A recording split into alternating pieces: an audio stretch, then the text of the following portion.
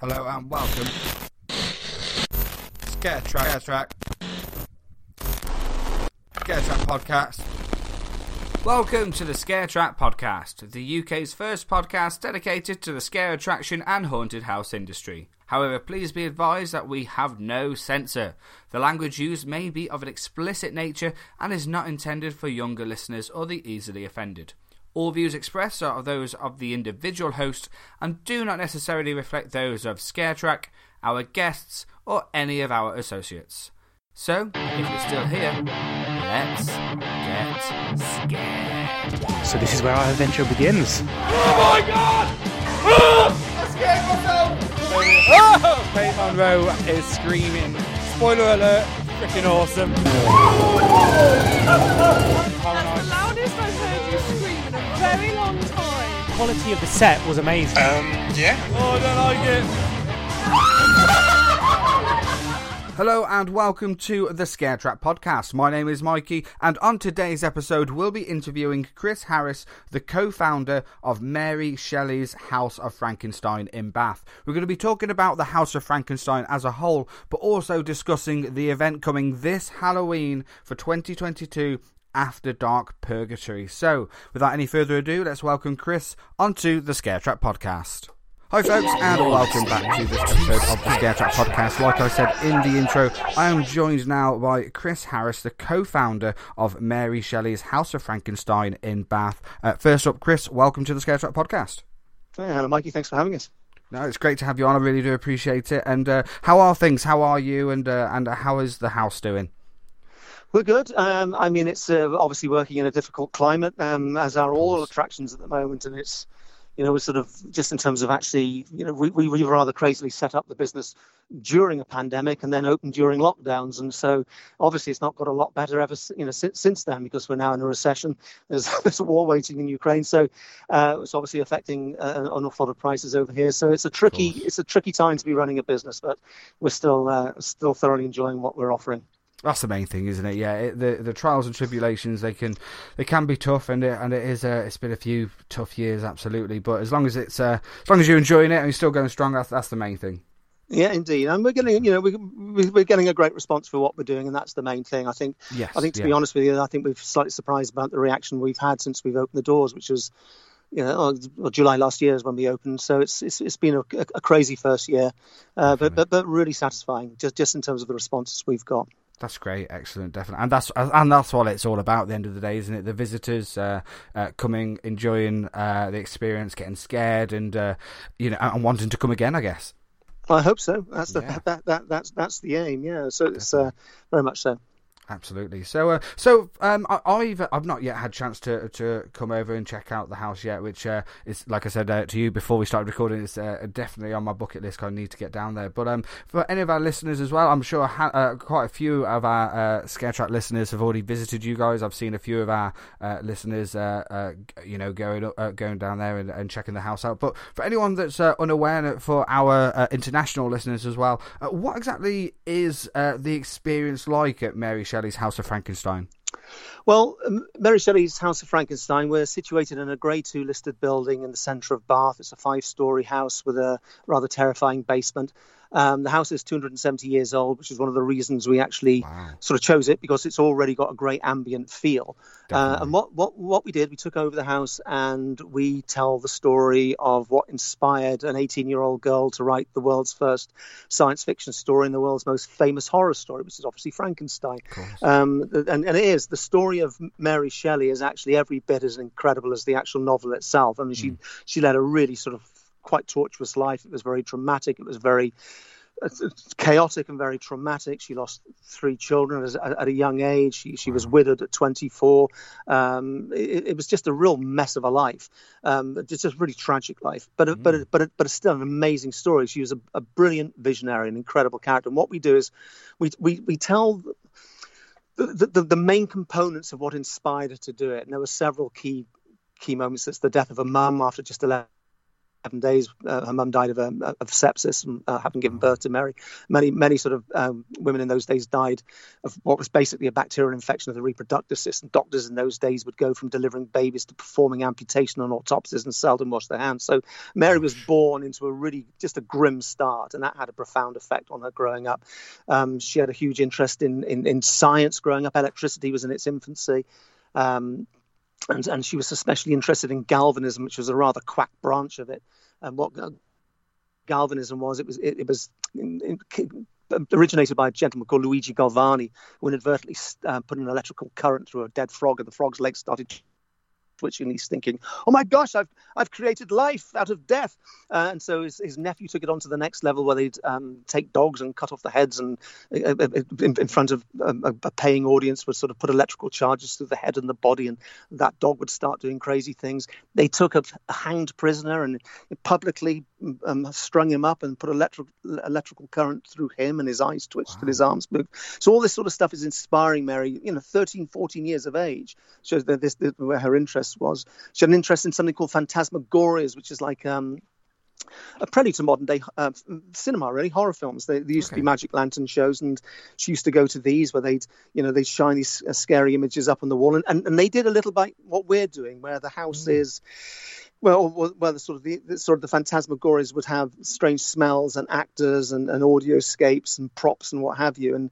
But in those days, what they would do is they'd lock you in a room for up to 24 hours and secretly drug you with opium to make the experience altogether more exciting. Wow. We're not allowed to do that. We did ask the council, but they said no. You can do everything else, but you can't give anyone opium.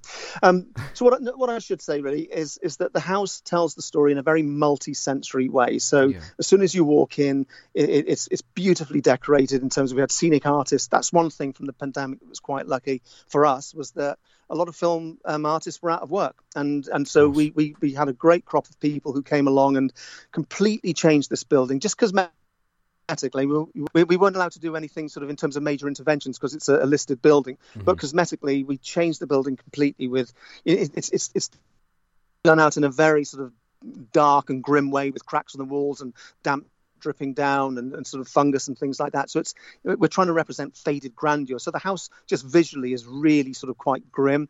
And then that's complemented by, but we've got sort of very sort of subdued lighting. We've got ominous soundscapes going on throughout the building and music.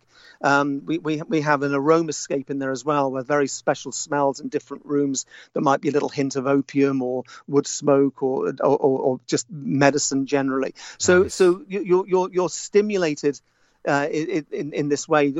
All your senses are stimulated as you learn the story of Mary Shelley. The attraction itself, people aren't jumping out at you. It's ominous and it's dark and it's atmospheric, and it tells a really incredible story of Mary. We also recreated the creature as she described, because obviously when we think of Frankenstein's monster, most of us would think of Boris Karloff and the flat top green skin. Yes, bolts in the neck creature. That's that wonderful sort of representation. But that's a million miles away from what Mary Shelley wrote. The creature in that book, in her book, was meant to be the perfect human being, and he's 8 foot tall. He's meant to be beautiful. He's got long black hair, yellowy skin. He's got sunken eye sockets though, because it all goes wrong, and his pearly white teeth and black lips. And we went to a special effects company and got them to sort of recreate the creature exactly as Mary imagined. And this is a really beautiful, hyper-realistic creature that has some animatronics in it. Wow. It's breathing, it watches you, its face moves, and it's very unsettling. As I said, it's hyper-realistic, but again, exactly as she described. Then we go into popular culture. Well, how sort of Frankenstein exploded in the 1930s to become, a world phenomenon. We have a screening room at the top of the house, and at the bottom of the house in the basement, as I said, the house is about 7,000 square foot. Each floor is about 1,200 square foot. Wow. In the basement, which is the whole length of the house, we've got this really horrible basement, and it's one of the main reasons we actually sort of decided to go with this house, because without anything in the basement, it's horrible. So that's nearly 300 years old, and there's 2 vaults there, and we've had it sort of completely redesigned, and so there's a cage walk through horror maze. There's a crawl space and a little chilling room like a mortuary. it's just very dark with lots of special effects. So we're trying to present a little something for everybody. You've got a very sort of, I think, nicely told, very atmospheric telling of this amazing woman's life, telling the story of Frankenstein itself in terms of how it's, become such a metaphor for so many things. We've also got an escape room at the top of the house, which is a Frankenstein dedicated escape room, Victor's Lair, which is where the aim is to find these missing body parts and to assemble this corpse. And as I said, in the basement we've got the horror walkthrough. So it's kind of, there's many things there. So it's an interesting offer. Absolutely. It sounds to me as well, you just mix in history, education, and learning, like you say, about Mary Shelley herself as well, and not just her creation, and mixing that with, like you say, the element of scare, the atmospherics, an escape room as well, the little maze down in the dungeon as well. So, like you say, it's like you've got lots of different ingredients to make an awesome sort of cocktail altogether. I think it works, it's a strange thing because when we sort of took over the house, we had some ideas about how we would make it, more free flowing as you go through it. But because it's a listed building, we weren't allowed to make any changes. So we had to use the house as it was, and we had to think quite hard about how we tell the story. But in a strange way, it's better this way because people now, they're not being sort of led in that sort of, and I don't mean to be disingenuous to other attractions, but say a lot of modern ones, they're quite homogenized where you're led through on a sort of a linear journey. In this house, and it's purely by chance, it's just people actually go into rooms and out of rooms, coming out the same way they went in, and it's like discovering little corners and nooks and crannies, and it just feels a little bit more, well, it's a real house. It's that's what it is. It's a nearly a 300-year-old house that's sort of, with a lot of modern features, a lot of original features in all the fireplaces and cornicing, and that's been made to look even more grim than it originally was. But it's an odd one. It's just, I think, uniquely atmospheric. It's a strange one, as you say. It's educational, but in a fun way. There's nothing stodgy about what we're doing here. It's not a museum that there's lots of things in cabinets that you just look at. We've got those in the popular culture rooms where there's lots of toys and games and props and oddities from the world of Frankenstein, from shower curtains to salt and pepper mills and cookie jars and flower pots, all Frankenstein related. It's just a load of nutty things that that are Frankenstein sort of Frankenstein merchandise. But I think it is. It does seem to offer lots of different things for different people. Yeah, absolutely. So like you say, it's less of a linear sort of tour, and it's more of a case of a free flow sort of experience. Yeah. And is it? Are there sort of either actors or not tour guides as such, but like speakers that will just show and tell things, or is it more of a case of you wander around and learn yourself? It's self-guided. It's self-guided, which again people seem to prefer. Again, I don't know why, but that's the way it is. But we do have hosts there. There are actors. I can't tell you where. I mean, well, I can't tell you where. They're in the basement, so they will they will jump out and terrify you. So we have character hosts around the building, but they're not, unless you specifically want to interact with them. They're not gonna. You're not part of some immersive show, as it were. I see. Until you go into the basement. So some people don't want to go into the basement. Some people only come to the house because that's what they want to do. Yeah. So but the actors are in the basement. Excellent. And then I guess so if it's a free flow around the house. If you're feeling brave, you can go down into the basement, and if you're feeling smart, you can attempt your escape room. So it's I'm the one I'll always do an escape room, but I'm never very good at them. No, I found the same thing because all of us who put this together, we all had to try the escape room, and I floundered. I just panicked in a dark room, couldn't solve anything. So, but we've also got something we introduced because the escape room was immediately quite successful. We didn't have the space to actually sort of introduce another escape room, but we wanted to have another offer that was a puzzle-based idea. And so what we did, we came up with something called the Body in a Suitcase.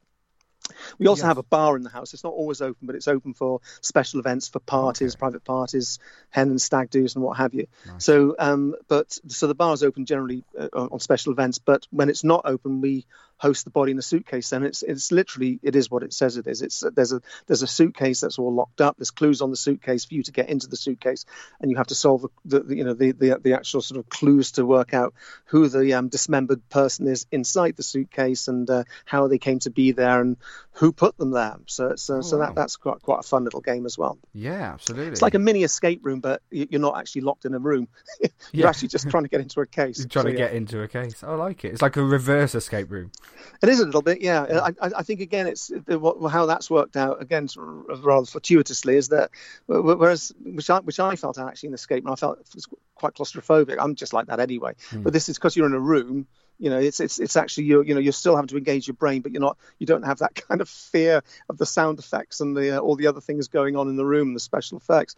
So I found it a little not quite so traumatic, Yeah, not as terrifying and not as traumatic. Yeah, definitely. It sounds great. I mean, like it's a house full of, like you say, from total different ends of the spectrum. When you got the little scare maze downstairs, the suit body in the suitcase, a escape room, and of course the huge grade 2 listed building itself with the the curiosities and the history, I guess, inside as well. So it basically is the perfect place for you guys to be able to run a extreme sort of style Halloween attraction, which is what we'll get onto now with After Dark and Purgatory. Was this your first year of because you opened last year in the summer? Is this going to be your first official Halloween event? No, we did one last year. In actual fact, it was without huge amounts of time to plan for it, but we did After Dark last year, which was the Nights to Die For, and what it ostensibly was last year we did it over 6 nights over 2 weekends.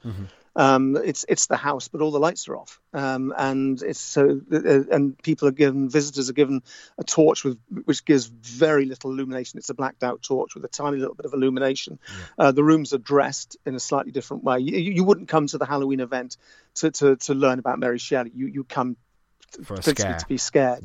And what we've done here is there's about 12 actors now in the house, different characters. The rooms have been dressed accordingly. So yeah, in the very first room, we've got something called The Haunting, and this actually sort of is a room with a sort of rather awful spirit in there, and we've got that's inspired by sort of Mary's interest in the phantasmagorias. We've got the plague room going up the stairs, where of course we have the plague doctor and the various victims. The room has been done out there as just have mercy upon us, that sort of stuff. We've got a doll's house where we have a slightly mixed up, insane child really hosting a tea party for her tormented and rather ruined toys. We've got the butchery where we've got our surgeon carving up bits of meat, and where you get to see the creature. And we've got the asylum, a room for the asylum with very strange people. We've got a screening room in the house, which we normally show the 1910, the first ever film of Frankenstein, 112 years old, silent movie. It's wonderful. It's a little 12-minute film. But this year what we're doing a specially cut feature showing a selection of famous jump scares from movies, and the aim is just to see how jumpy you are. There's about 20 scenes in it, I think. Oh, no. That's a great idea. So we'll see how it goes. Last year we did just how easily scared are you, and that was a really psychological film. That was going really sort of the darker end of the web, and from movies where you're getting some really quite tasty psychological video just to see how terrified people were. I like tasty. Good word. I like it. It wasn't nice. And for this year we've just gone for something a bit more traditional, so that just ease people into a little bit of comfort and then terrify them with a jump scare. But you're not quite sure when these scares are coming in. We've got a lovely attic in the house. It's not open to the public generally, but we've opened up a huge door going up to it, so you can't go up, but you can look into it. And that's the hanging room where we've got various bodies who have been sort of executed. That's rather nice. And then all the way back down to the basement where we've souped it up for the Halloween. Just more actors down there, just more scares. But it's what it is you arrive, you walk around the house that you can barely see. There's people in there just terrifying you. But we're trying to go more for a psychological scare rather than the obvious, say, not the obvious, but the more jump scare where you have got a clown jumping at you with a chainsaw. This is more psychological. Nice. And as I said, we've had couple of previews last week because you're never quite sure how things are going to work, and it seemed to terrify people. So we had a press night on the last Thursday, and there was a. I think I can say this. We had one girl who was so terrified she nearly vomited. She had to sit out for 2 hours in the bar just to we had to take care of her. So that was a good start. So that's kind of what you want. That's a badge of honour in the scare world, absolutely. If you can make someone nearly throw up or wee themselves or anything like that, you're doing something right, definitely. Well, she only got to the first room. Oh wow, bless her. Bless her. I know she was quite young. So, but no, it was good. It was it seemed to work really well. It is a strange one, you turn the lights off and it's a big building and you don't know what, kind of where to go, and there's people sort of just milling around and creeping up behind you and whispering at you and touching you, and obviously appropriate places, but it was a fun event, and I think it's going to be a lot more scary than it was last year. That seems to have been the reaction we got from the testers, the people who did it. So so fingers crossed. Definitely. And I should say, sorry, go on. Sorry, just to say that we're actually we're offering it for longer this time. It's from the 21st of October all the way through to the 31st, and it starts at 6 and ends to late. We've also got a bar there serving various sort of themed drinks, our sort of cocktails that we offer. It's a lovely bar, actually. Again, it's a really weird little theme bar called Bloody Mary, so nice place to hang out. All on theme, all on brand. I love it. Absolutely. Definitely. Definitely. And so 10 nights of scares at House of Frankenstein, and I like the fact that don't get me wrong, I go to lots of different scare attractions. I love a good jump scare and whatnot, but it is nice to have different elements, different tactics on how to scare people. It doesn't always have to be a jump out and shout "Rah!" at you. It, like with the way you described the house and being, the ambience of it and the atmosphere of it, something more. I'm not going to say relaxed scare, but more of a on edge scare, isn't it? It'd keep you more on edge in the fact that people are just creeping up to you and wandering around. It's going to be, like you say, quite psychological, so it's going to play on your mind more than anything. I think so, and I think also that's the nice thing about the house. Just normally in the daytime, people arrive with their own sort of preconceptions anyway, and as soon as you walk into the house, there is that slight feeling of, this is quite ominous, actually. Yeah, and so the visitors are doing a lot of the work themselves. So, but we have got people in the house will jump out and scare the hell out of you, but in terms of actually the after dark particularly, but also I think we have tried to go more for that, as you say, that psychological sort of to just keep it sort of subtle. I think that's the thing about the house as well. It's a strange one. So modesty aside, it's very cool. The house is a really cool house, and the way it's done out, the way it's just the way it's worked out. It feels.